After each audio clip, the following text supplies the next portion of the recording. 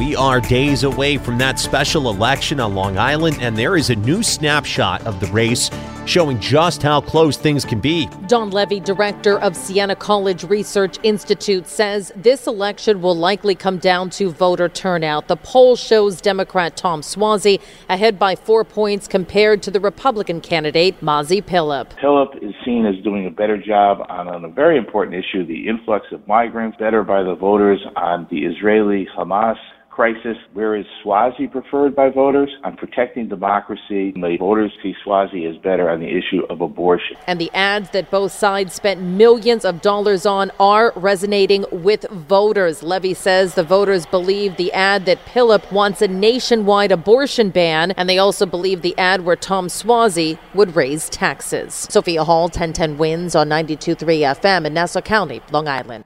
We get it. Attention spans just aren't what they used to be. Heads in social media and eyes on Netflix. But what do people do with their ears?